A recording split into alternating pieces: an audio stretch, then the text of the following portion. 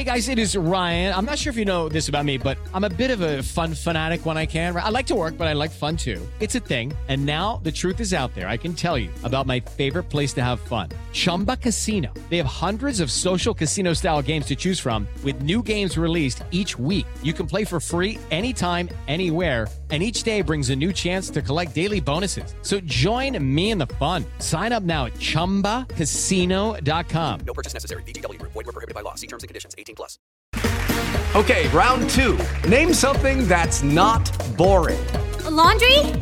Ooh, a book club. Computer solitaire, huh?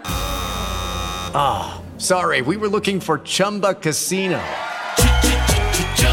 That's right. ChumbaCasino.com has over 100 casino-style games. Join today and play for free for your chance to redeem some serious prizes. ChumbaCasino.com. No purchase necessary. Void where prohibited by law. 18+. Terms and conditions apply. See website for details. Ladies and gentlemen, welcome to Eat, Sleep, Suplex, Retweet.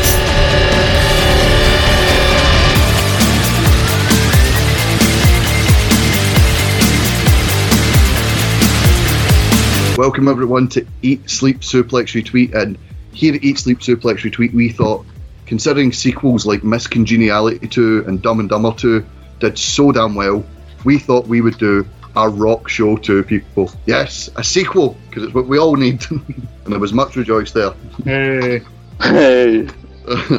And before we, meet this enthusiastic bunch of tits, just a reminder, Eat, Sleep, Suplex, Retweet is available on iTunes, Android and Spotify, as well as Suplex Retweet Extra. You can also find us on all social media sites at Suplex Retweet on Facebook, Instagram, Twitter and YouTube. Eat, Sleep, Suplex Retweet community as well, if you want to get involved on Facebook, and suplexretweet.com for all the links there. If you don't remember it, suplexretweet.com, that's what you need to take away from this. So we covered our show on The Rock before, and we did his rise, we did the Attitude Era, and we done right up to WrestleMania 17. So the thought here is we're going to talk about The Rock's Hollywood career, how he balanced wrestling and Hollywood, and then how he went away and just basically became possibly the biggest action star of the 21st century. So before we get into that, let's meet our panel. Now, Anoa'i, it's a massive family, and for every Rock, there's always a Manu. Please welcome my Manu, Scott McLeod. That could have been a lot worse, so thank you very much for that. You're welcome. Now, ESSR had an invasion of new starts last year. We had Daniel, we had Jack, we had Grant. But every invasion needs a Sean Stasiak. Please welcome ours, it's Chris Murray. Yes, I am the meat of this production. Sounds so wrong. That's going to give me images I don't need. Moving swiftly on. I've suddenly turned vegan. Up next, for this man, lockdown drinking has ruined his life. He's 31 years old. He's the Hans Moleman of ESSR. He's Andy Mitchell. Jesus Christ, that's a hell of an insult. I think I'm much better looking than Hans Moleman. I was going to say, just like The Rock, I just had a little, vacation of 6 months. I didn't go to Hollywood. But, I just chilled for 6 months, yeah. I mean, Andy, before it became a lockdown staple, you were rocking that Rock skinhead look, you know what I mean? Oh, yeah. I was doing that before it became my trend. Anyways, it's good to be back. It's been a while since I've been on. Yes, it's good to have you back. And up next, this man is doing it for The Rock. He's doing the show for the people. Please welcome Suplex Retweets Rikishi. He's Alan Mitchell. You say Alan Mitchell? Who's Alan Mitchell? Oh, you cocked up that one there, funny boys. I know. Moving that, see, because the Skype thing is still coming up. Andy Mitchell. I'm like, Alan Mitchell. Look, nope, never mind. Well, that bun was as rough as well. Your face. So how are you, Alan Mitchell? How are you? I'm good, how are you? I'm very well. And finally, joining us, this man is called Kwaku. It doesn't matter what his name is. It's Kwakuaji. How are you? That was piss. I'm not bad yourself. I was trying to think of a rock-inspired intro, and I thought back to the that horrendous wrestling awards show we were nominated for where the guy couldn't pronounce your name? Right, that one. Yeah, and the least said about that, the better. So yeah, let's move on, please. Yeah, I think we should move swiftly on.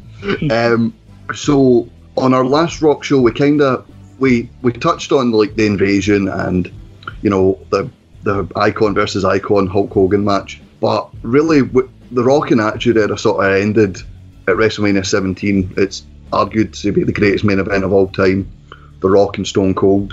Chris, how weird was it, in 2001, The Rock is at the absolute peak of his popularity, to just not see him on TV for 4 months because he disappears post WrestleMania 17 to go film The Mummy and The Scorpion King. And it was such a weird sight at the time not to see Rock on any WWE programming. Yeah, I mean, I probably wouldn't watch wrestling if it wasn't for what he did in 2000, in the early part of 2001. That was when I started getting into it. I was 10 years old, and it was all I cared about was either The Rock winning, The Rock maintaining, being champion, and so on and so forth. And then in the space of 2 days for him to lose the belt and then get suspended from the WWF, I was just like, I don't know what to do anymore. It's so funny looking back on this because I'm obviously very hazy at certain points of this, but I remember that WrestleMania and I remember the Raw after so vividly and just being so gutted that The Rock was disappearing for ages. Yeah, it certainly is a weird time because I think they wanted to make the 2-man power trip last a while. Triple H unfortunately gets injured, so before Invasion, post Triple H getting injured, pre-Invasion, there is a weird time in WWF round about King of the Ring where it seems all over the place. Alan, you heard Chris there saying he only cared about The Rock winning, The Rock maintaining his wins. Obviously, you're a massive Rock fan as well. What was it like for you tuning in to WWE weekly and not seeing The Rock? Did it deter you from watching, or was it like, I need to keep watching in case he comes back? It was heartbreaking, mate. Absolutely heartbreaking. The Rock, to me, is wrestler. He is the GOAT. It did stop me from watching it. I did end up going on a hiatus, but I would occasionally come back when he did come back. But I did lose a lot of passion for wrestling because he was the reason I tuned in, because his promos are second to none. He may not have had technically the greatest matches, but they were always entertaining. Yeah, definitely. And Scott, we mentioned the weirdness of this time frame where it's like, yeah, Austin's going to go on this big heel run, but there's not, an established face to go up next to him, you know what I mean? So we were just sort of waiting for The Rock to come back. Yeah, they had to kind of rely on what they had, who was proven commodities, and they had to rely on Undertaker and Kane for 3 months to go against the power trip, and then they had a long-term plan for Triple H to be a good guy, but it was kind of screwed when he got injured. And then obviously I think a lot of hardcore fans at the time were happy to see Jericho and Vince get the opportunities they did at the time, but at the time they were still very unproven. Yeah, Andy, what were your thoughts at this point? Because obviously you're a Stone Cold guy. You obviously, Stone Cold's turned heel. There's no big baby face. Undertaker and Kane are sort of, you're used to seeing them lose and maybe not win the big one, for extended periods. And the likes of Jericho went commodities, as Scott was saying. No, I remember the time when he was suspended. I was still believing in kayfabe, even though I was 12. I was like, oh shit, he's suspended. When's he going to come back? And then I just remember, I missed the WrestleMania. I just remember the next thing I know, Stone Cold's heel, and I was like, what weird? This is a pure dark timeline. Living in the darkest timeline that the Stone Cold's turned heel. But I don't know, I always thought Undertaker would be capable, but then it was loss after loss. So I was just I'd started to really lose interest in wrestling at this point, and I think the invasion happened, which kind of weirdly got me back into it. Yeah, but the invasion, it's a weird one. People obviously, it's when The Rock came back, people talk about maybe not being as fond, if you will, about the invasion, but it did kind of reinvigorate a lot of passion for people. Yeah, I do feel because nobody really remembers between WrestleMania 17 and the invasion. It was just that there was a massive rock hole missing from the product, and I think it was because I wasn't as interested, and I kind of hated watching wrestling because it was a 2-man power trip. Yeah, it is a weird time. It is a darkest timeline, as you mentioned. So The Rock is headed away. He's going to film Mummy 2 and Scorpion King, the Mummy spin-off films. They weren't exactly, cinematic masterpieces, Chris, but they're good films that, like, just to sit and watch. And it was weird going into school at this time, you know what I mean? And, the buzz around someone like The Rock being in a film, it was like you'd never seen this before, like certainly not in our generation. Absolutely. I remember distinctly having the Scorpion King on video. I used to just sit and watch it all the time because my hero was in it. I thought it was absolute dynamite. It was so strange at the time, thinking like, what do you mean he's gone somewhere else to do something else? He can't do that. He has to be a wrestler. This is what he does for a living. But obviously he's found a career path that he can do something else for considerably more money and less effort. Yeah, I remember like the early films that were talking about The Rock, the Malones that were talking. There's always that appeal, like still like awe-inspiring. Like, this is a guy watching wrestling, and now he's in a movie. But to see that The Rock starred in The Mummy Returns is a bit generous. He appeared as this CGI thing that looked like it was animated by the creators of 2K20. Yeah, so he had Mummy 2 and stuff. Sorry, Andy. I was just saying, state-of-the-art special effects at the time. Yeah, of course, Oscar worthy. It's like dated the next day, like after you left the cinema. It's Oh, sorry. Can I jump in on the sort of the Mummy kind of thing? Because the sequel was like actually quite hype because the first one like done so well. So the fact that The Rock's in it made it a bit more of a I kind of need to see this film now. Considering it's like obviously like hindsight's 2020, but I remember during the time it was like, because I didn't know he was in The Mummy 2 until The Mummy was actually coming out, and it was like, oh, what the hell? It actually created a lot of interest to actually see that film. And then obviously when you saw it, it was like it was just an extended cameo. Yeah, obviously, Alan, as Rock fans, we think of him, as the best thing going. It's weird, when he was first breaking into Hollywood and he wasn't considered, the action star he is today, to see him show up for 5 minutes, piss off, and then show up for 5 minutes at the end. It was a bit weird, you know what I mean? You're sitting through this entire film going, where's The Rock? Right, but where's The Rock? Right, we get Brendan Fraser off my screen, where's The Rock? Yeah, the tease the whole way through, and then, I think I was disappointed because it's not him, if you know what I mean. I wanted to see The Rock square off against the Mummy and Brendan Fraser to see how. We all know Rock was still going to win it. He wasn't going to win the fight, but it's to see how you're going to get killed. But to see that thing, coming, you're laughing. Well, I didn't sign on for this, However, just again, like as you were talking about wrestling, if I go into it, that movie did change wrestling as well. Because WWE invested in the film, and then after that, started producing films as well. Because I think Vince McMahon was like excited to producer on the Scorpion King, and I think obviously people want to see that because The Rock felt like in the big screen, he just felt he had the presence already, and I think he brought that really well to like cinema. Mm-hmm. Yeah, absolutely. And obviously, as Alan says, it sort of started changing wrestling because the waters had been tested, and The Rock was doing very well. He was getting his spin-off. The Rock's starting to be in films. Maybe we start to try to put our other wrestlers in films, and we've seen varied success, shall we say. The less said about Triple H and Blade Trinity, the better.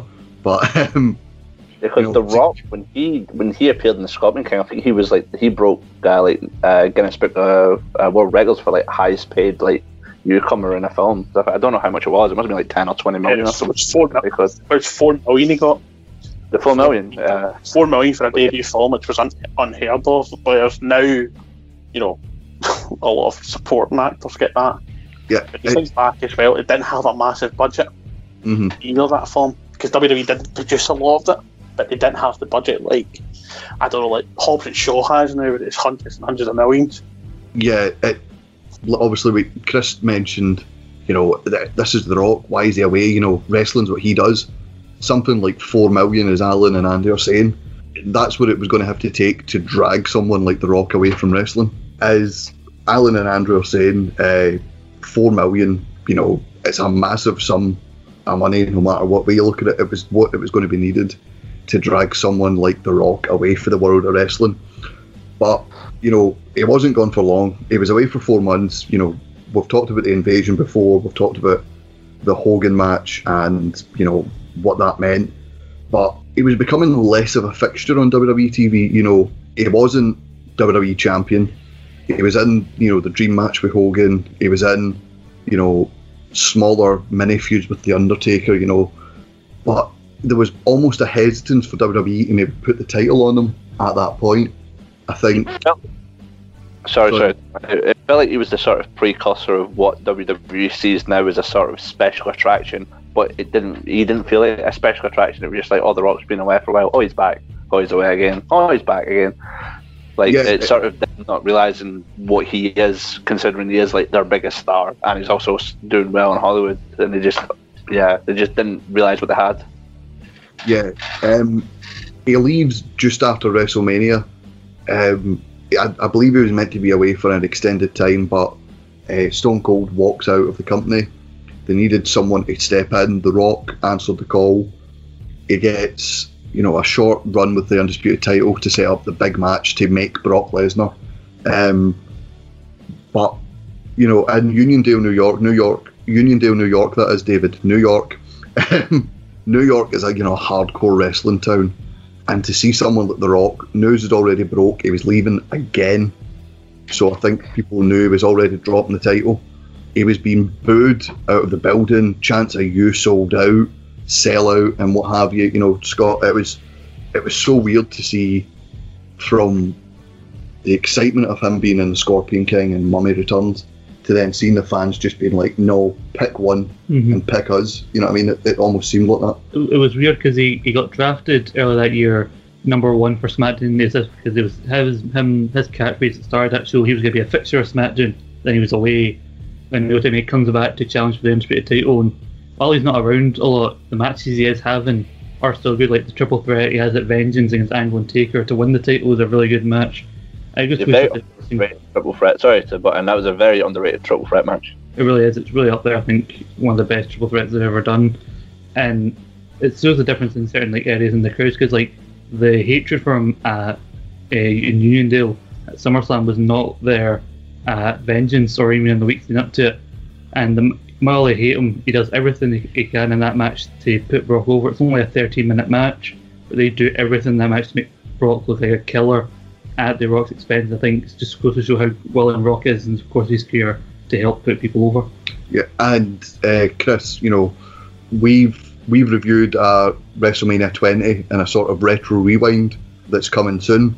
It's almost ironic that Lesnar was booed out the building because news broke that he was leaving for the NFL, and yet the match that made him, his opponent's been booed out the building because he's going back to Hollywood.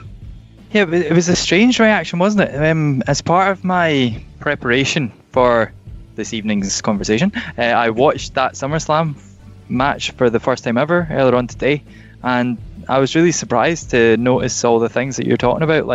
I didn't, obviously, I think I've mentioned this on some other shows, but I didn't have proper Sky back then, so I wasn't watching the pay-per-views, so I was reading about the results in the magazine and stuff like that. And watching it back today, I was so surprised by that SummerSlam match. There's literally as soon as the bell is rung, there's chants of Rocky sucks, but then shortly after I also noted that there was really loud chants of Rocky as well, and I sort of put it down to this is kind of like a John Cena match where it's there's big chunks on both sides, and there was loads and loads of booing for all the Rock's moves, especially the sharpshooter. At one point he puts on the sharpshooter and he's sort of jaw-jacking with the crowd, and I was like, he's playing up to this. The crowd even start chanting "Let's go Lesnar" as well, and every time that you would make a comeback as well, they would start booing, and it was so strange. Taz even acknowledged during the match, he was like, "Oh well, some like The Rock, some like Brock Lesnar," and it was a very strange match. It was very strange to see any match between 2000 and right this very minute where The Rock is getting booed. I think it has happened even when you look at the WrestleMania with Hogan, or the matches with Goldberg and Stone Cold, like there's not even that much booing. So this was so rare and strange. Yeah, absolutely. Alan, you've made it clear on the podcast before you're not Brock Lesnar's biggest fan. I think that's putting it mildly. But, you know, he absolutely had to win here, you know, to solidify himself. But it was just so weird. It wasn't as if he dethroned, you know, the king of WWE. You know, it wasn't as if he dethroned the biggest star like he was when he defeated Ric Flair and Hulk Hogan. It was almost as if the crowd are turning on you. It's my time. But it didn't. It felt big, but it didn't feel as big as it could be because of the reaction. Yeah, it was pretty anticlimactic. It's kind of hard to go on because the guys have all kind of pretty much said it. There was not a nice environment to be watching the match because the fans just were giving hell, and nobody really seemed to give a monkey's about the match. Let's be honest. So it was hard. It was quite anticlimactic, but yeah, Lesnar had to have the title. And I suppose if you're going to give the next guy who's going to carry the company for the next couple of years the title to take over someday, why not put over one of the biggest of all time? And the guy's carried the company in his shoulders for the last 5-6 years. From a storytelling perspective, it makes absolute sense. But just because of the environment it was in, and the fact that, you know, that's when WWE started to lose control of leaks and things like that at that point, it was pretty anticlimactic. And Andy, we talked before, you know, the WrestleMania to sort of invasion. It's sort of a black hole because it was Stone Cold, and that was it. You know what I mean? Stone Cold's left now. The Rock's left now. WWE are starting to make more stars. You know, you've got the likes of Angle standing on his own. Rey Mysterio's just came in. Chris Jericho and Chris Benoit like bona fide stars. And you know you've just made Brock Lesnar. And Triple H and Shawn Michaels are running roughshod on Raw. So it wasn't as big a void to see The Rock leave, but it was certainly a strange time. It's a very transitional time in wrestling. You know, Stone Cold's left and he's not come back for 6 months, and neither's The Rock. You're going to go a half year without your two biggest stars of all time. I don't know. It's like obviously The Rock's he's coming back to like when he's not doing Hollywood, and it's still good that he's coming back to put over like Brock Lesnar, who at that time was just a lightning in the ball. Because what is it? He debuts after WrestleMania, and then what is it? He wins the title in August. You know, like other than like Kurt Angle, who's won the title that quick? Yeah, exactly.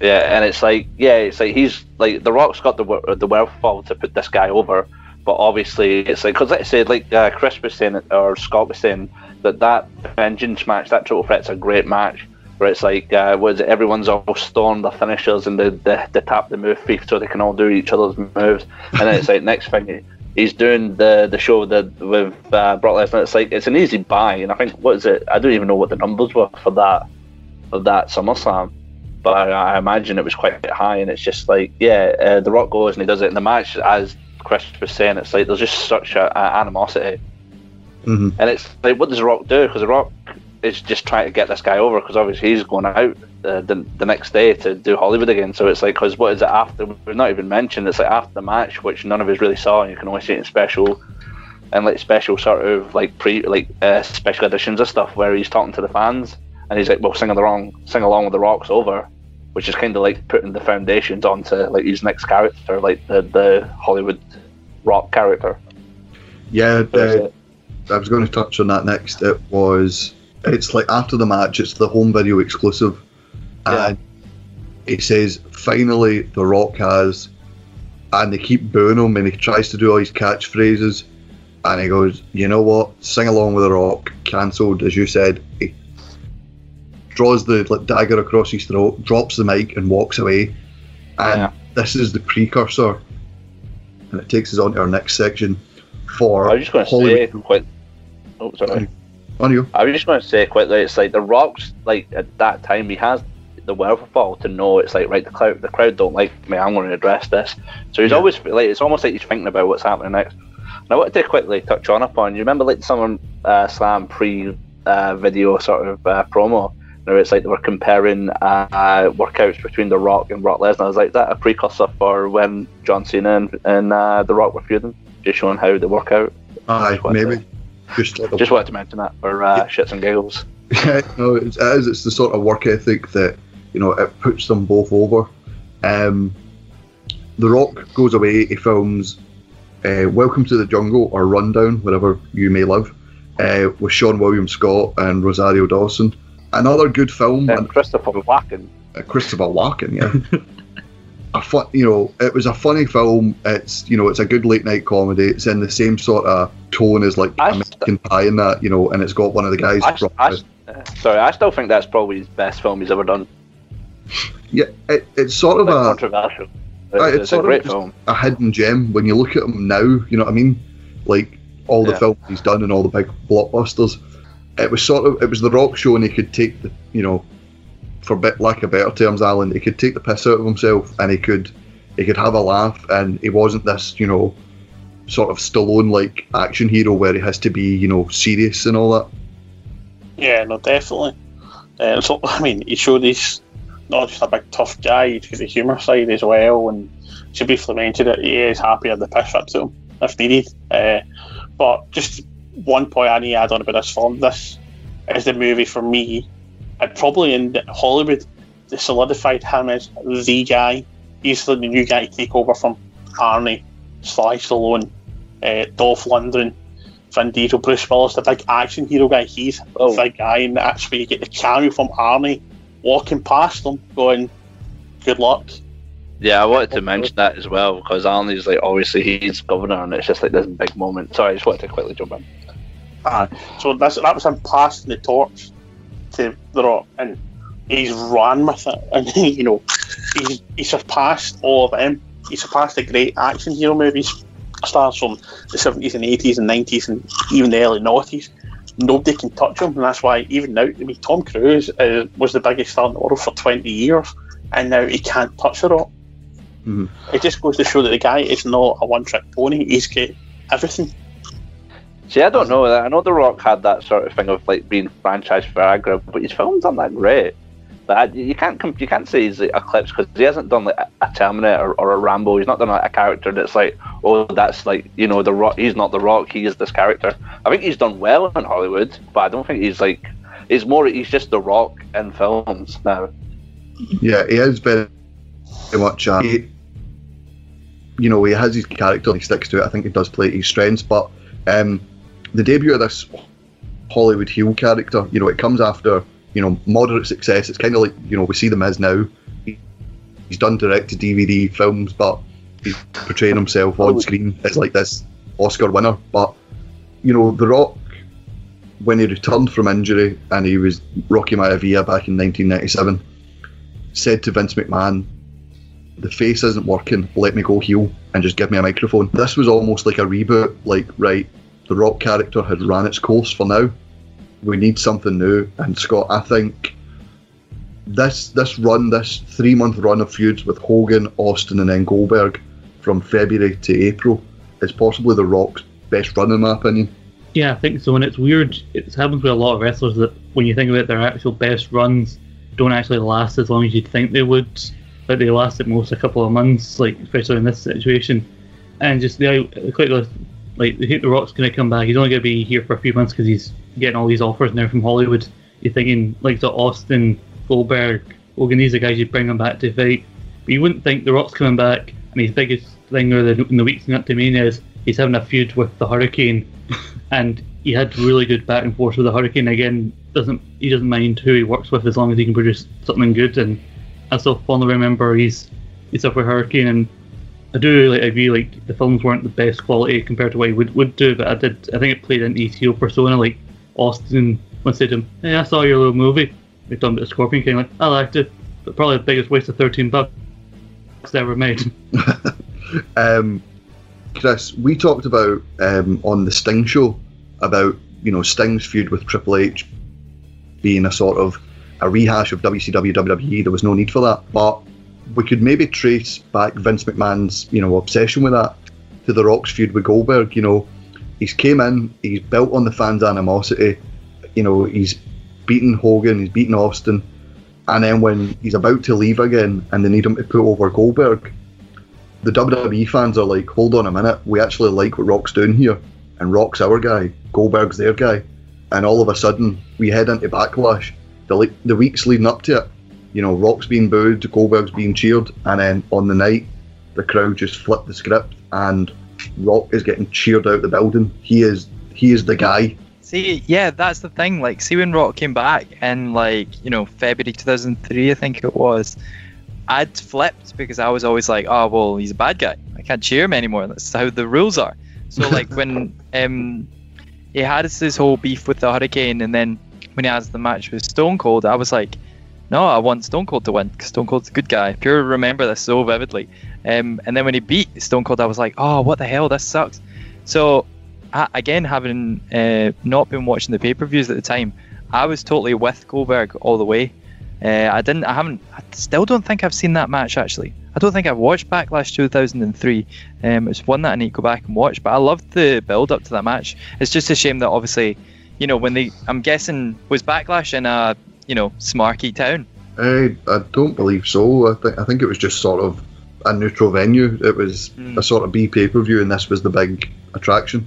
Yeah, it's weird that the fans turned on Goldberg to support The Rock, because obviously Rock's whole gimmick at this point was to just basically destroy all of the fans and all of the wrestlers, which is a great gimmick. But I liked the way that they introduced Goldberg like this. I think it worked quite well, at least in the lead up to the match. Whether or not it worked in the match itself is another thing. It was, just to answer your question, it was in Massachusetts, so can be a smarky town, but not as smarky as the likes of New York and Chicago and what have you. Yeah.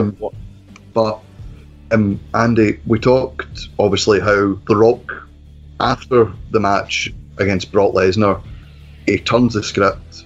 He says, you know, Sing Along with The Rock is cancelled, and he wins the fans back, I think, with this, you know, this 3-month run, and, you know, his ability to, you know, put guys like the Hurricane and Jeff Hardy over on TV.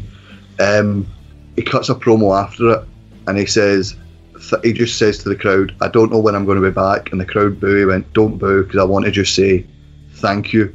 And I think at this point, this is when Rock knows, and the fans know, he's not going to be around much longer. He's starting to make more and more films, and the crowd were very accepting at this point. I think they were like, you know what, they've seen this run, and it was like, when he comes in, he'll give us his all, you know, just do that when you come back. Well, the thing is, though, with that character, it's like, what is it, 3 months? Yeah, it's like it's one of the most memorable things he's done. I can't even remember what Roman Reigns has done since he's been like top guy, and what he's been on for about 5 years.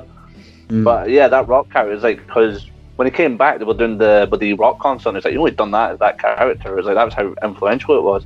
But yeah, it's weird, but it's that kind of thing where it's like, well, the crowd are booing me, I might as well turn heel. Oh, now the crowd are cheering me, should I turn face? And he was putting people over. He put over Booker T in that Battle Royale match, like more so than what the Triple H done. And then I think he was the one that talked them into bringing in Goldberg, and he wanted to work with Goldberg. And I remember at the time, because I couldn't watch Sky, I was always watching SmackDown on Sky One. And when The Rock beat Hulk Hogan and went to Raw, I was even more pissed off of him, because I can't even see him now on SmackDown, so I don't watch Raw. So I never actually watched the Goldberg match until last night, and it's not a very good match. But yeah, you can just hear the crowd are more into, you know, they're more into The Rock than they are Goldberg. But yeah, well, I was actually going to say, do you know the Foundation? Have you ever seen the Raw 10-year anniversary where it's like an award show? Yeah, and Rock basically he gets pissed off because he doesn't get voted. No, he wins like the best character of Raw, but it's just a video thing he does from like Hollywood, and it's almost like the foundations of that character, because he's talking and he's interacting with people, but he's also still face Rock. But the crowd are just like, they don't care. They're just like, Rocky sucks. This is boring. You know, just it's pretty mad. But no, it's weird that it's like he's only been that character for 3 months, and in 3 months' time, he's managed to turn them around again into like cheering them. Yeah. So we get into 2004. He does a sort of thing in the summer. His one appearance from Backlash until 3 weeks before WrestleMania 20. He appears on Raw, basically just runs down Christian, who's calling himself the Peeps champion. He turns face again. He stars in a reboot of Walking Tall. He is confirmed for things like Doom and Be Cool, the Get Shorty sequel. The less said about Doom, the better. And Be Cool wasn't as good as Get Shorty. But I think at this time, Scott, he's been put into franchises. You know what I mean? Like people are looking at making video game franchises, making sequels of established movies, and going, who do we want? We want The Rock. The films might have not been great, but it's a sort of nod of confidence for Hollywood. It was weird, these types of films. The more we talk about him, that he decided to first dip his toe into, because first he starts in the sequel and then the spin-off to an established franchise. Then he's trying to go down the comedy route with the rundown / Welcome to the Jungle. And then the thing with Walking Tall is they say at the start these are probably based on true events, so it's a more now serious take. So he's taking a little bit of everything to prove he's not just a wrestler trying to make it. Because even though he's still being called The Rock, and I think over the years you see the slow thing of The Rock moving from The Rock to Dwayne The Rock to then Dwayne. The idea of I'm still associated with WWE, I'm kind of using that to get my foot in the door, but as he gets more confident and gets bigger roles, he realises I don't need to rely on wrestling to make it here in Hollywood. Yeah, and Chris, we reviewed for WrestleMania the 20 review coming next year. That The Rock and Sock versus Evolution, he puts over another two up-and-comers in Randy Orton and Batista, and that plucky upstart Ric Flair. Another selfless act by The Rock. He wanted to work with Mick Foley, but at the same time, it's yet again, the clock's ticking. You're not going to get The Rock for long. Yeah, a bit of a spoiler on the WrestleMania 20 reviews that I wasn't really happy about this match. One, I felt, and I'm sure we've all agreed on this, but we were in this sort of weird transitional Rock where he was sort of half the 2005 onwards Rock and half the Rock that he's always been. And then I also had issues with the fact that Randy Orton won, because why'd you bring The Rock back just to lose? Obviously it puts Evolution over massive and stuff like that. But yeah, I was a bit disappointed by this appearance, and especially the fact that this was kind of it. This was the end of the Rock version 1 in March 2004 at WrestleMania 20. It was a long time before we got him back after this. And after this he does sort of one-off appearances. He does the promo with Eugene to save Eugene. He does a back and forth with Randy Orton to put over Randy Orton's match with Edge for the IC title. He appears and does a Diva Search segment with the Diva Search contestants. But then, quietly his WWE contract expired, something WWE didn't really pick up on until, the following WrestleMania when they were discussing, should we bring Rock in? Alan, in this day and age where WWE are hoarding talent and signing people with 5-year deals just to keep them off TV, how baffling is it to think The Rock's contract expired and no one noticed? It's absurd, to be honest. I mean, he's a guy who's helped build and shape the industry and carry that company, and was part of the reason why they won the Monday Night Wars. And to not even notice a guy of that magnitude just disappear, it's, from a business point of view, it's insane. It's, from a business being, you'd be sitting there going, why are we letting our top guy go? And you could argue maybe he wasn't the top guy at the time, but the guy shaped all industry, but why would they let him go? And it's amazing how none of the other wrestling companies are even attempted to make an offer to him to try and tempt him back, or just to take him for promos or whatever. So it's quite an interesting thought, because maybe as well they thought nobody else can afford them. That's why we don't need to worry about it. They kind of talk about this thing. I heard some kind of rumour and innuendo, if you will, about this thing, talking about bringing him in for Mania. I think the match that was proposed was Rock versus Shawn Michaels, but allegedly Rock was never really a fan of Shawn, because he came in the late 90s when Shawn was kind of at his worst politically backstage, and he was always causing fights in 97 along with Bret Hart. And it was weird. And also there was the theories that WWE kind of just quietly let him go because they were kind of annoyed at Rock kind of choosing Hollywood and almost abandoning him, and also that the rumours that Triple H was kind of jealous about The Rock because when he tried to dip his toe into Hollywood, it didn't really work as well. And I know, like, obviously, these are just rumours, but like, we did see some of the things with Batista later on where they kind of jokingly went, "Oh, good luck playing Drax the Destroyer, Dave," when he left in 2014. And then a few months later, it's like the highest grossing film of that summer, and then he goes on to be in Avengers, which friggin' breaks all the records. Yeah, it's weird. They always have a wee dig at people for trying to do it outside of WWE, and it's sort of a petty thing. Andy, I know you had a point you wanted to make. Yeah, I was just going to say about the contract thing. I remember reading about it. Was the sort of the theory is that they let it go because they were thinking, well, if his Hollywood career doesn't go anywhere, then it means he'll have to grovel back, and then they can offer him a contract that's much lower than what he was getting. And as we all know, WWE is very petty. They're a very petty company, and like, I can imagine them doing that. But obviously, The Rock, because he was talking about, I'm pretty sure I read somewhere he wanted to work with Shawn Michaels. He was planning like his match for the next WrestleMania. I think he was mentioning like Eddie Guerrero and Shawn Michaels. But then all of a sudden his contract expires, and obviously, as Scott was saying about Triple H being jealous, it's like at this point Triple H is having more of an influence in creative and stuff like that. So I wouldn't be surprised if they'd done that just to be like let their biggest star go, because like, well, if he fails, then at least we can might even renegotiate a contract with him. But you gave me the image there when Homer has to beg for his job back, and Mr. Burns makes him crawl through the smaller door, like, so you come crawling back. There was sorry, on you, Andy. No, I can imagine Vince being like that, because I can't remember who it was. It's Kevin Nash that said it's like Vince will more likely not hire you, but he'll bring you back and make you suffer. That's the kind of mentality he has when it comes to rehiring people. So obviously we talked about WrestleMania 21. Shawn Michaels was one of the rumours.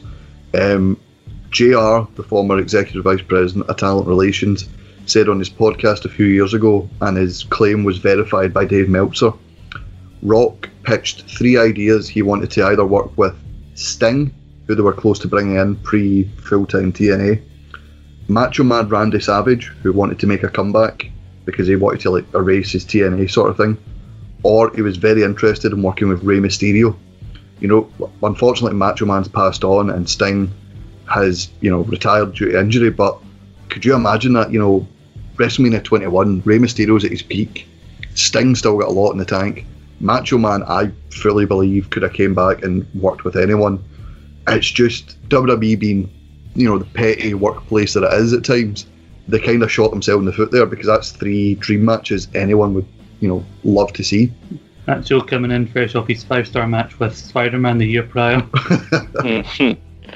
It's just WWE's mentality, and they don't think about the big picture sometimes. They think about their own big picture, but they don't really see what the fans may want to see or what they think. It's just, I don't know, it's WWE just being their petty selves.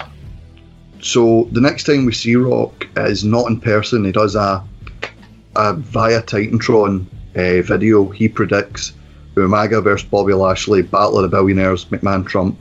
We're going to take a quick break, so while we take a break, here's The Rock predicting Battle of the Billionaires and giving you an in-depth discussion on what the name Umaga actually means. We'll see you in 5. Yo, it's your boy Suge D out here swag surfing in Scotland, and when I'm doing my thing, I like to think I do it in this order. It's eat, sleep, suplex, retweet. Let me run that back for you. It's eat, sleep, suplex, retweet. Remember the order. Listen to the show. Now you know. It's Suge D for the 99-2000. Ladies and gentlemen, at this time, would you please direct your attention to the Titantron for a special public service announcement. Let's see. Battle of the Billionaires. Trump versus McMahon. Hair versus hair. Who's going to win? Well, finally, there's someone who knows the truth. Because finally,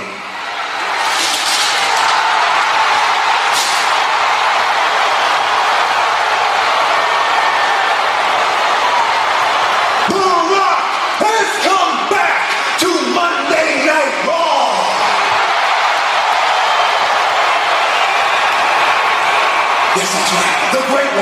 People's Champ back on Monday Night Raw. You ask the question, who is going to get their head shaved at WrestleMania? Well, the answer is simple. Vince McMahon. As you know, Vince, we've been through a lot together, a whole hell of a lot together. But there is no way that you and Umaga are going to beat Donald Trump and Bobby Lashley. Let me ask you a question. Do you even know what Umaga means in Samoan? We see, I'm half black and half Samoan. I know what it means. Umaga in Samoan means shriveled up monkey penis. I know, I'm not joking. It's funny and it sounds very, very funny. I know. No, it's not a joke. That shriveled up monkey penis is completely scientifically accurate. You should look it up. How are you, Vince McMahon, going to beat Trump with a shriveled up monkey penis? You can't. It's not going to happen. Which is why you will get your head shaved bald at WrestleMania, Vince. That is a guarantee. Courtesy of the jabroni beating, pie eating, death-defying, electrifying, can star in a movie, catch a pass, still have the ability to lay it to smack it down on your candy ass.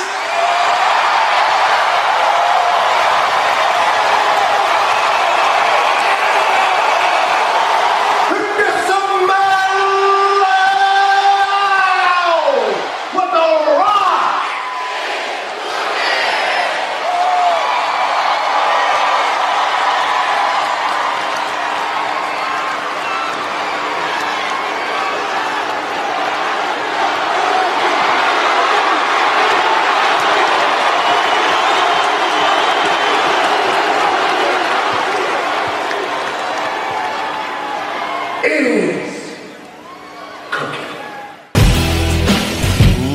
Ladies and gentlemen, welcome to Eat, Sleep, Suplex, Retweet.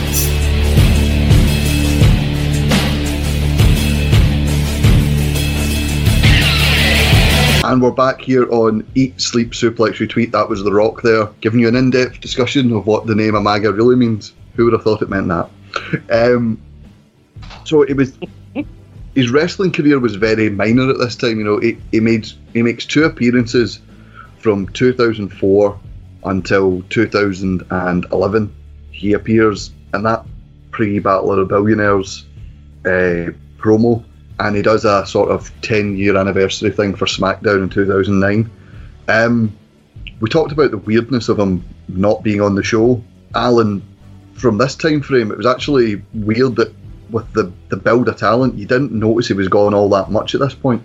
Yeah, I mean, this was kind of during my hiatus. I came back in 2009 to WWE wrestling in general, but you guys like Orton taking over, Triple H was always still there. Edge went from being a tag team specialist to being one of the top guys. They managed to nurture such good talent that you're right, you didn't miss him. I mean, obviously you'd love him to turn up and be there, but the storylines, the feuds, and the talent that was available, it was really, really good. And it did help ease that. One of these names that were coming up at the time and taking over was a certain Mr. John Cena. We might have heard of him. And he did a very infamous interview at this time, Scott, where he calls out The Rock. Mm-hmm. You know, The Rock at this point is still using Dwayne The Rock Johnson as his name. He's doing more and more films. And basically John Cena says, don't just say you love us, prove it. Mm-hmm. Come back. And, you know, we don't get a retort for The Rock at this time, but it's weird to think, you know, the seeds for possibly one of the biggest attraction matches, biggest feuds of all time, was set up for an interview in the Scottish Sun. Yeah, it was weird because I don't know how far in advance they knew like Rock was coming back and we want to start the thing with Cena, because the thing was, I think they always knew that when he came back in 2011 it was always going to be first 3 Manias. They knew they wanted that, but I don't know if they knew that when Cena was doing this interview. But you had to think Cena growing up when Rock was probably at his peak, probably thought he wanted to fight The Rock one point, so he thought, I'll throw this in there. And like when they actually have their feud, there is a lot of like touching on real life stuff. So for all we know, this is how Cena really felt, and he had plenty of ammo go after Rock because a lot of people were picking on him. Like Punk even made jokes about the Tooth Fairy because Rock was signing a contract with Disney, so he had to do a certain amount of films. So, and a lot of people kind of making fun of The Rock for these family-friendly movies he was doing. Yeah, Chris, obviously we talked about the two on-TV WWE appearances.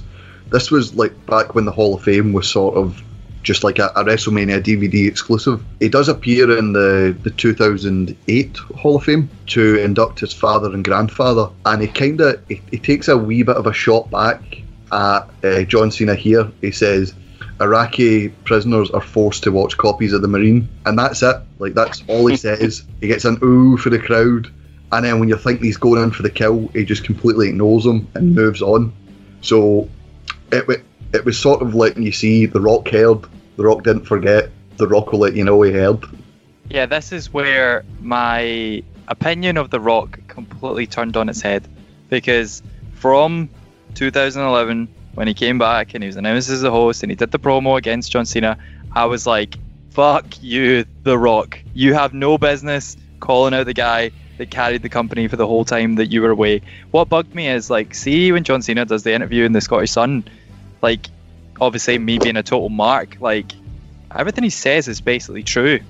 The Rock did walk out to go make more money elsewhere, and he still always was going on about how much he loves WWE, but he was never there to actually prove it. So see when The Rock comes back and he's all like trying to throw John Cena under the bus, this like sent my appreciation of John Cena like all the way to 11 after this. And going into the next period of John Cena's career, I bought my first ever wrestling t-shirt, or maybe second ever. I bought my CM Punk t-shirt and my John Cena t-shirt around the same time, and this whole period between February 2011 Raw and WrestleMania 28 in April 2012, I was just like, John Cena should absolutely bat him for all the stuff he's done.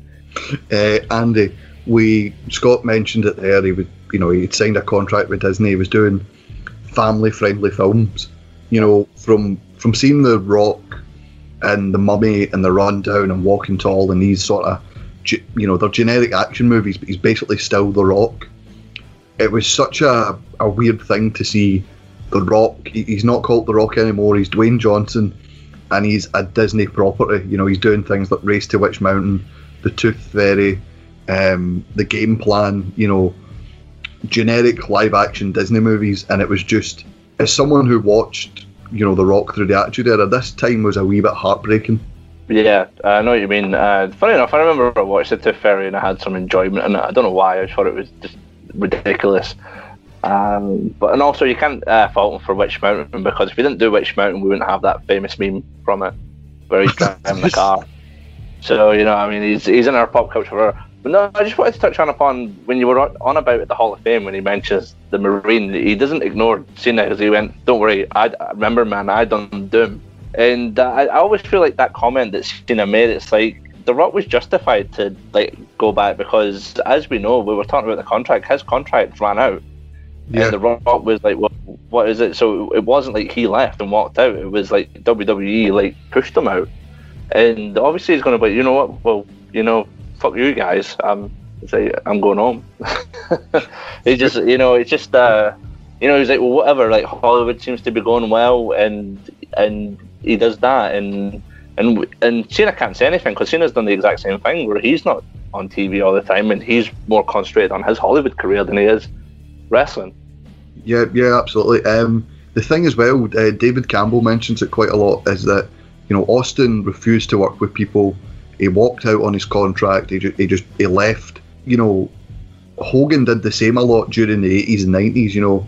Wrestling was going great. He was WWE's top guy.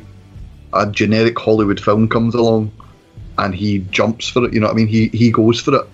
And I think so. It's like, as we all know. Oh, sorry. He never got the same heat as The Rock did. He was always welcomed back. Sorry. Austin was never. Hogan. Austin was never really taken to task for the fact that, yeah, he might have not liked the booking of a planned Brock Lesnar Austin match, but he just walked out on the fans.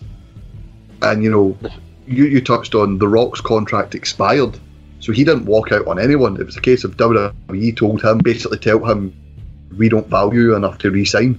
I was going to say, with like Hogan and Austin being in films, it's like, can you name a very good film that any of them done? And you can't name Rocky 3. Yeah, no, Rocky 3. It's like Rocky 3 was Hulk Hogan. Yeah. Sorry. Austin's best film was probably The Longest Yard, and he's barely in it, and his character's a massively racist.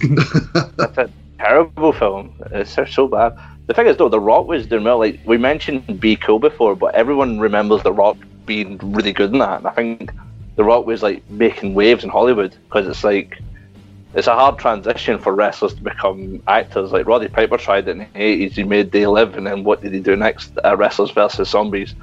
Hulk Hogan tried it, like, what do we remember? Mr. Nanny, Suburban Commando, and Santa with Muscles. I think 3 Hulk Hogan films are in the top 10 worst films ever on IMDb, whereas The Rock actually made the transition really smoothly, because obviously he was getting more roles. No, just my piece. Yeah, no, absolutely, I agree with that. But we did talk about how, it was sort of a heartbreaking time, and it wasn't getting the critical acclaim, and it wasn't getting financial success at the box office. And this was around about the time I think The Rock did the best thing for his career. He's changed his agency. He brings back the Rock name. He starts going by The Rock again. He gets Twitter, he gets Instagram. His Twitter and Instagram handles are @The Rock.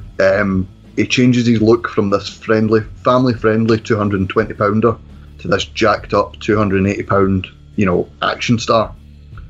And there's always the hint there, Alan, that he's coming back. He's starting to get into shape. And then there's a bit of disappointment. I don't know if you remember this. December 2010, he posts a photo of himself as The Rock on his Facebook account, and just basically sends a message to the fans saying, I hear you, I know you want me to come back, but for now, that chapter of my life is over. We obviously know, looking back now, 2 months later, he would be back, and maybe this was a case of a misdirection, but it's absolutely heartbreaking to see that originally, you know what I mean? Yeah, it's quite disappointing. Considering, some of his comebacks have been absolutely terrific, as it's already been mentioned, but just to point out something, I don't know if anyone's aware, that you're talking about, he's totally changed his look. He's went 220, 280 in his Instagram, and he's using The Rock. It's this time he had the meeting with Vince McMahon and said to him, I need The Rock name. And Vince gave him it. No money, nothing. He said it says. So Rocky now owns the name The Rock. And I think that kind of balls to do that.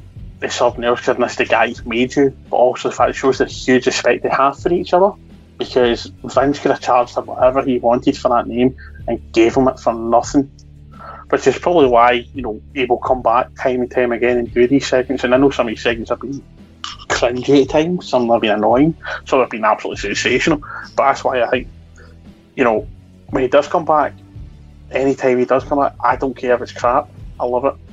I always will. And I just can't fault him for that, really.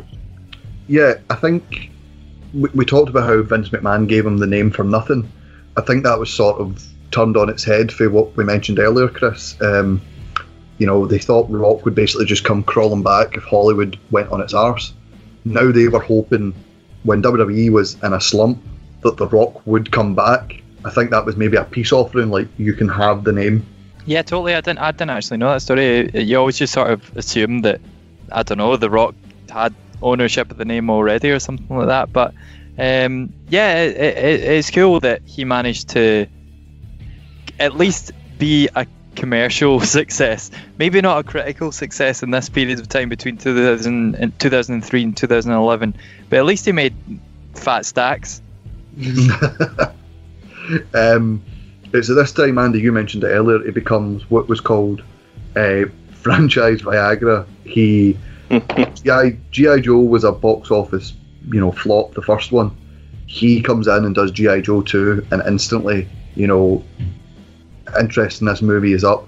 Journey 2, it was a dead franchise. He comes in, Fast 5 and 6, he starts doing more established things and more maybe name-worthy things. And while they might not be the best films, they certainly made him a commodity, a box office commodity. I do feel like he made the Fast 5 franchise into what we see it today as this big box office smash, because before it wasn't that good. But then it's like, you see, I remember seeing the photo of him and Vin Diesel standing like facing each other, and it's like, Jesus Christ, The Rock's just, you forget how big he is. He's a big guy.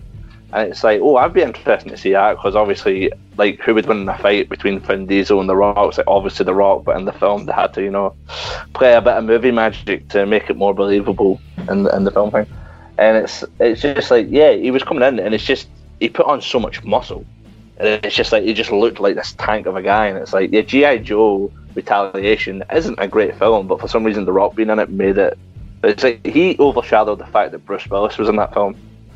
Yeah, absolutely. Let's go. Yeah, I think 2011, the year he comes back, is also, I think, the year where Fast 5 comes out, and the fact that he sent that Facebook post, he's now calling himself Dwayne Johnson. Yeah. Around this time. So I think, again, they did everything they could when they were doing this big reveal of the Mania host. I think they did everything they could to make people think, I'm not coming back, don't expect it, don't stop the kind of rumour mill going. And you'll get Fast and Furious, it's kind of, the whole thing about it is it's kind of an ensemble thing where you got Vin Diesel and then all these crew around him. Mm-hmm. A lot of people don't realise that The Rock's character is very much not even a secondary, kind of a tertiary character in the back. Into, in the first one he's more of a foil for Vin Diesel, and he's kind of moved further to the side as the movies go on, and yet he still has that presence that of all the characters, he and Jason Statham are the ones that get their own spin-off. Yeah, it's... Sorry, on you, Andy. I was just saying, essentially he is Tommy Lee Jones in The Fugitive, and it's like he's been put into this franchise. Yeah, basically. I don't care.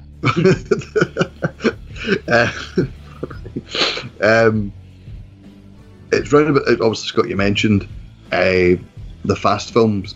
He gets them back to where they should be, and it's ironic that John Cena, who he's about to go into a feud with, is now going to be, he's the sort of new thing in Fast 9. It's coming full circle constantly, that John Cena is now going to be the guy that is renewed interest in the Fast films. Well, renewed as much interest as you can. I think we've all agreed at this point, let's just stop doing them. I'm telling you, they're going to take the 10th one. I'm telling you, I'm putting money on it now. Was it John Cena is Vin Diesel's brother? It's like, yeah, I can't see that. Way pun, pun intended. Terrible pun.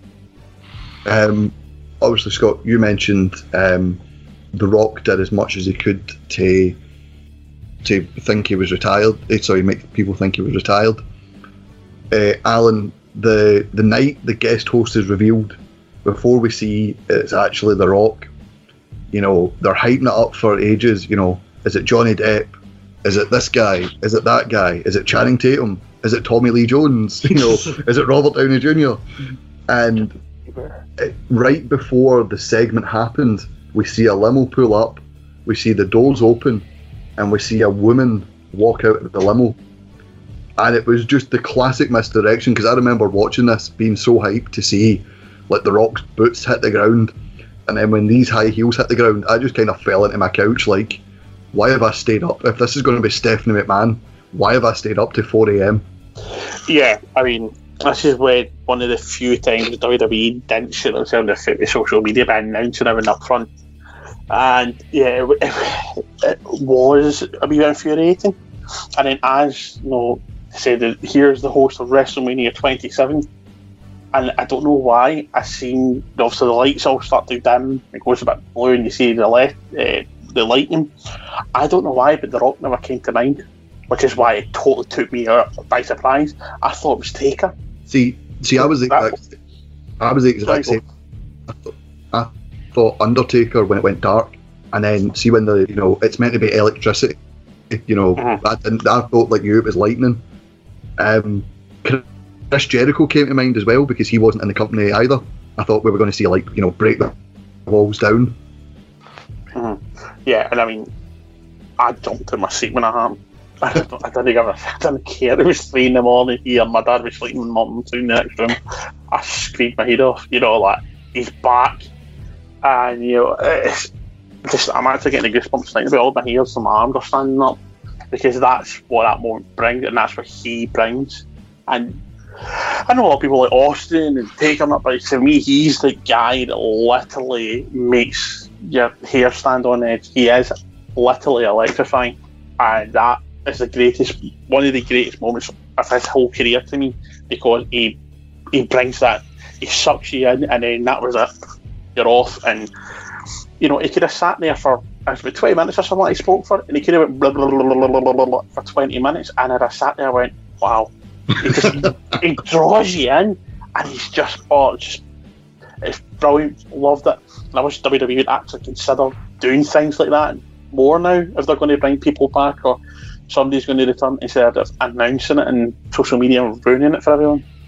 Yeah, obviously you said you jumped out your seat. I don't think I got to the word smell. I heard "if you" and flew up. It was like the third time I'm watching it.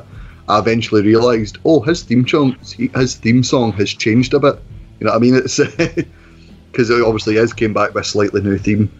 It's amazing to see him back, Chris. And I know your opinion of him wouldn't have been high, because instantly in his return he goes after John Cena. Yeah, that was it, sadly.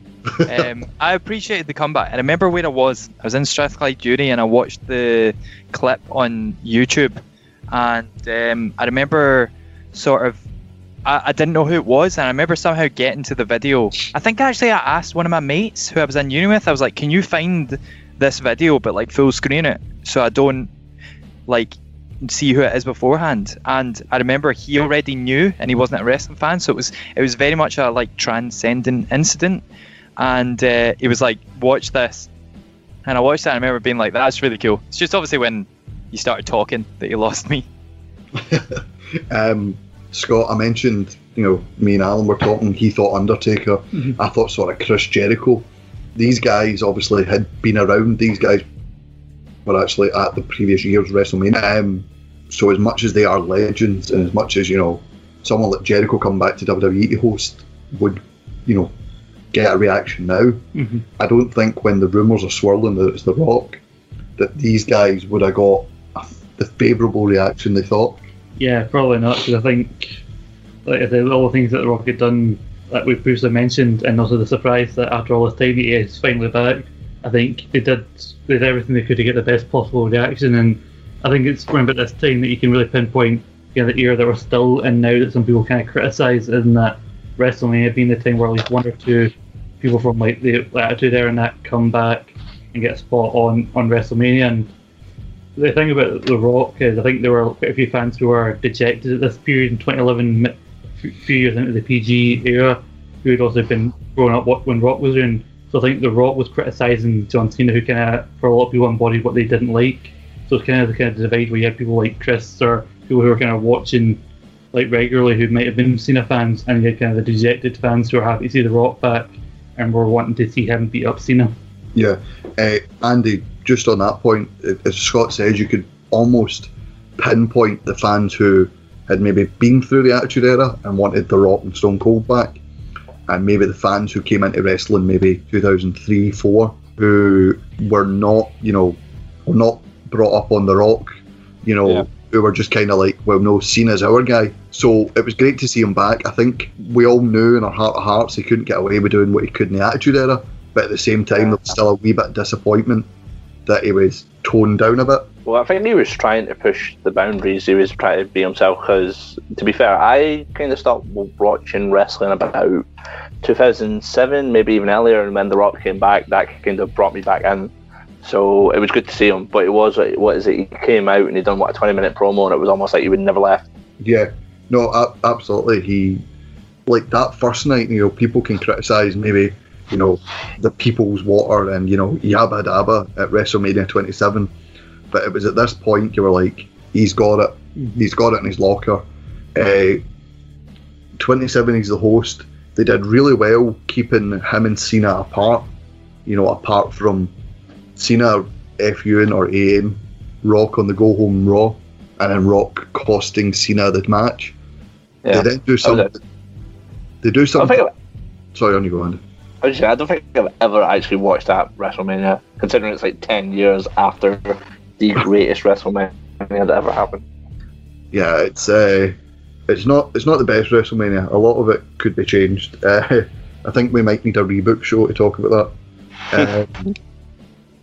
But you know, they do something that's never been done before, Chris. I want your opinion on this one. 1 year out from the WrestleMania the next year in Miami, the Rock's home, they announced The Rock versus John Cena. Do you think that was a good move to keep maybe fans around, or do you think it was a poor move considering they wanted to see Rock Cena right then, right now? I remember thinking at the time, this is mental. Like, how are they going to shape a year's worth of storylines to suit this? Because what people don't remember is, see the night after 27 when they had that chat on Raw, or was it the night after 27? The Rock Yes. and yeah. In that chat, they say, let's do it for the WWE title. And it's not really remembered that they said that, because that's just mysteriously not mentioned by the time they get to 28. So I love this because I couldn't figure out how they were going to do it. I was like, Cena doesn't even have the belt. He lost the belt match to The Miz. And then obviously John Cena, I think, wins the title at Backlash. And then I'm like, well, Cena's not going to keep the belt for the whole year. And then it just sort of, I kept thinking, I was like, how are they going to get this back to this? And then I think it's all the way to like Survivor Series, or before Survivor Series, before they actually come back to the storyline, start taping it up on TV again. Yeah, The Rock. About time, Survivor Series. Yeah, there was a promo during John Cena's WWE title run when they did a tour in Australia where he called out The Rock because a fan was booing Cena wearing a Rock t-shirt, and he went, take your Rock t-shirt and put it in your drawer and bring it out at WrestleMania 28 because that's the next time you'll see him. The Rock then hits back at him in a promo on his social media and tells Cena, so you won't see me at WrestleMania? Nah, you'll see me sooner than that. And then that's when, a couple of weeks later, The Rock is confirmed for a Survivor Series match. Scott, obviously I talked to Chris there about the build. We're still very much in WWE only mode for wrestling at this time. TNA is the only alternative. Do you think this would maybe be better received sort of now? You know, we've got the likes of New Japan where they make, you know, people wait 1 full year for a rematch, or, you know, they announce rematches 6-7 months in advance. Do you think if we were maybe in that mind frame, that time frame where stuff's getting announced then, that the WrestleMania main event being announced a year out would have been maybe better received? Because I remember it was very mixed. I think there were people were leaving when the Rock and that were leaving, and they didn't have much else to go. So I think it was a good way of pulling back in. I think if you have two stars of their caliber, I don't think it matters what period you do it, as long as it's two guys who can keep fans' attention a year in advance. And I do like the way kind of Cena's year progresses, and the build, so he goes after The Miz again because he wants to be the champion and he goes in that feud with Punk, and Punk even mentioned takes the role of the full-time guy, going, why is Dwayne in the main event and not someone like me? And then he goes in that feud with Kane, which everyone thought was going to be to turn Cena officially heel, because they knew going into Miami he was going to be the heel regardless. So they kept Cena busy, and they kept kind of mentioning Rock, and then you had the Survivor Series match, and with their opponents. I don't think there's any doubt Cena and Rock weren't going over in Madison Square Garden. Yeah, they could have fought Punk and Triple H, and they would have still won. I don't think there was ever any doubt they were going to win. Alan, Andy touched on it earlier on that, Rock Cena was the sort of first, big attraction match. They've tried it in Saudi Arabia many a time and failed, but everything about this match, the 1 year build, on TV, the 7 years behind the scenes, fans speculating, Machine Gun Kelly and Flo Rida doing the entrances for them, and it being at WrestleMania in a stadium outdoors, everything about this just felt massive. Well, yeah, I mean, the good thing is them announcing it a year in advance gives, the backstage team and the writers a year to work on how to get the two of them to build on it. And I think The Rock appeared maybe about in total 6 or 7 times, whether it be physically or on camera, between the announcement to the actual match. It was built very, very well, and it's the draw because you just know you're having to wait. It's the killer, but it's having to wait the year. And it was a good match as well. I think it was heavily underrated. But they did really, really well, and the tagline was the thing that really built it to make it feel epic, huge, once in a lifetime. It had the Rock Hogan feel, it had like the Rock Austin feel, it had that build, it had everything there, and just putting it in one of the biggest stadiums in America, and just happened to be the Rock's backyard. It was an idyllic setting for it, and to be fair, I think WWE actually did deliver on that aspect. Yeah, no, absolutely. I think it's, as you said, heavily underrated. Punk and Jericho was a wrestling purist dream. Taker and Triple H in the cell with Shawn Michaels as the guest referee was amazing, but this delivered for what it had to be. And as an in-ring thing, I think when you've got a guy like The Rock or the movie star is going to come back in one, and you've got full-on Super Cena, every single finisher, even though you've been trained to know at WrestleMania one finisher does not end it, you thought, oh, it's a 2, it's a 3. No, you were on the edge of your seat the entire time. Mm-hmm. It was a good WrestleMania. I feel like that actually helped that WrestleMania. I mean, you could argue that every WrestleMania there's a poor match or a couple of poor matches. It's there in the even 17 had a couple of poor matches, but I think the hype of that match upped everyone's game in general for that night. And it's one of my favourite WrestleManias, 28, because it just had that larger than life feel, which is what WrestleMania is meant to have. Yeah, absolutely. Scott? I think with WrestleMania 28, you talk about them, like they always had the plan to do it again, and I think this Mania kind of showed them in their minds why it was a good idea for them to do it again, because this was the last Mania pre-network, because obviously 2 years later the network is introduced and pay-per-view buys kind of don't play as much of a factor. Mm-hmm. This was the last Mania to crack over 1 million buys. It was like, I think it moved into being the highest grossing Mania of all time, and you got to think that is probably in fact due to the return of The Rock and him being in the main event, and so the hype of over a year to finally get this match, and the fact that people thought it was once in a lifetime. So business-wise, you can see why they wanted to do it again, even if people were like, well, that means it's not once in a lifetime then, is it? Yeah, I think the fact that they called it once in a lifetime maybe annoyed some people. Something else I think that annoyed people was the danger of announcing a main event a year out is that someone may rise up the card. And it was around about this time, Chris, that CM Punk basically just had a rocket strapped to him, and he basically said everything the frustrated internet fans were thinking at this point. Yeah, I mean, heading into WrestleMania 28, I was the biggest CM Punk fan in the world. Like, I loved everything he was doing. I loved the match with Chris Jericho. It was fantastic.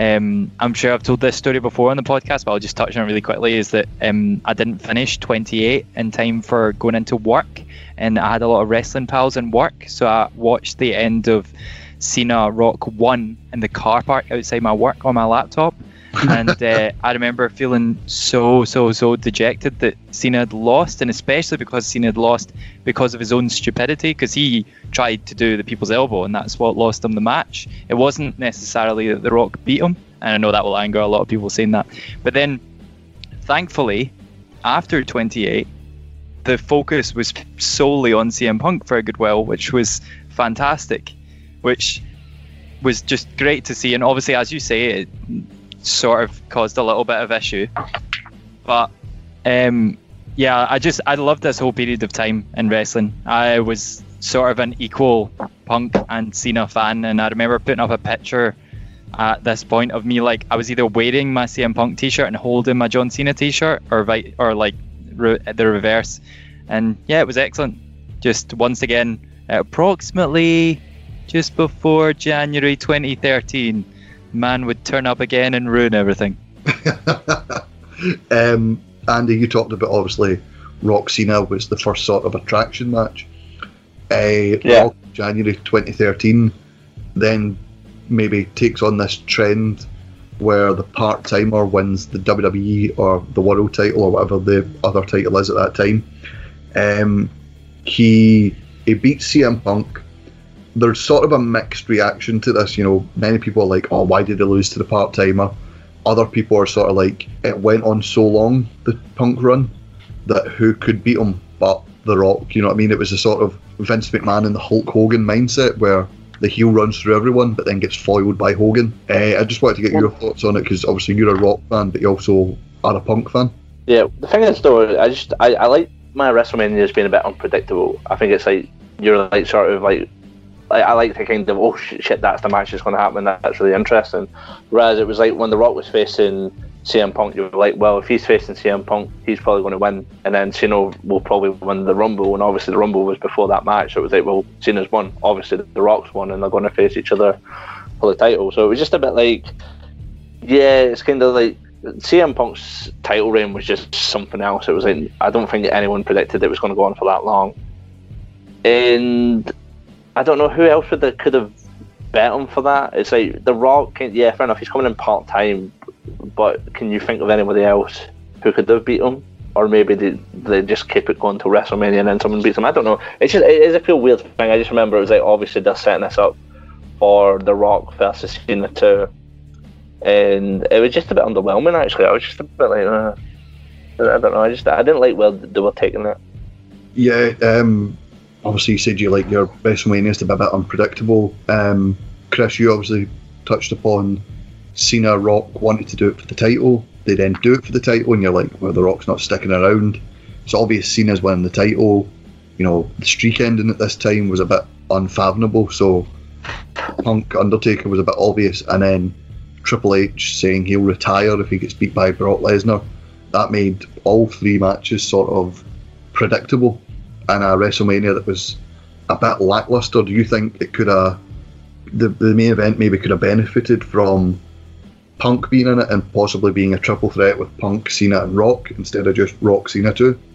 I'm sure that's what everyone has said around this time, and I think that CM Punk has said it himself. Like, I've said loads of times that I think it's ridiculous that Punk was just mysteriously heel because he punched The Rock, whereas like The Rock was the heel in that scenario. The Rock got involved in CM Punk's title match. He had every right to punch The Rock in his face, and it shouldn't have turned Punk mysteriously heel. I wholeheartedly, looking back on it, wish they'd done Punk versus Rock versus Cena with either Cena pinning Punk or The Rock pinning Punk. It both would have made sense. It would have got the WrestleMania main event that Punk deserved, and they could have had the same outcome in the end.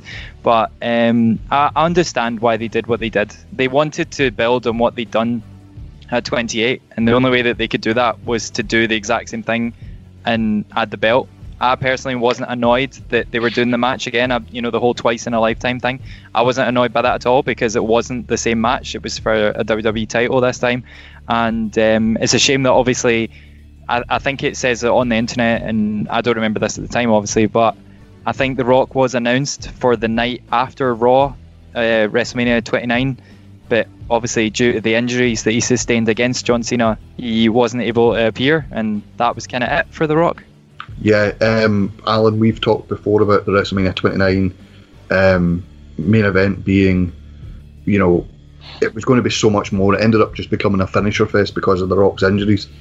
They'd so much planned, and it doesn't look like Rock's going to return anytime soon because film companies aren't going to insure any in-ring return due to the insurance money they had to pay out for pain and gain because Rock was injured and couldn't do reshoots.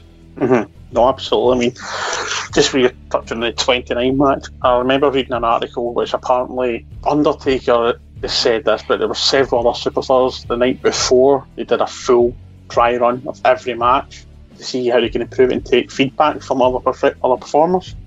And apparently the Rock Cena match was sensational.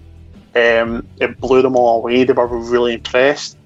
It was supposed to go about 40 minutes, they were talking, and then obviously, like sad, it was about 3-4 minutes in, Rock's injury hit, and that was it, he was done.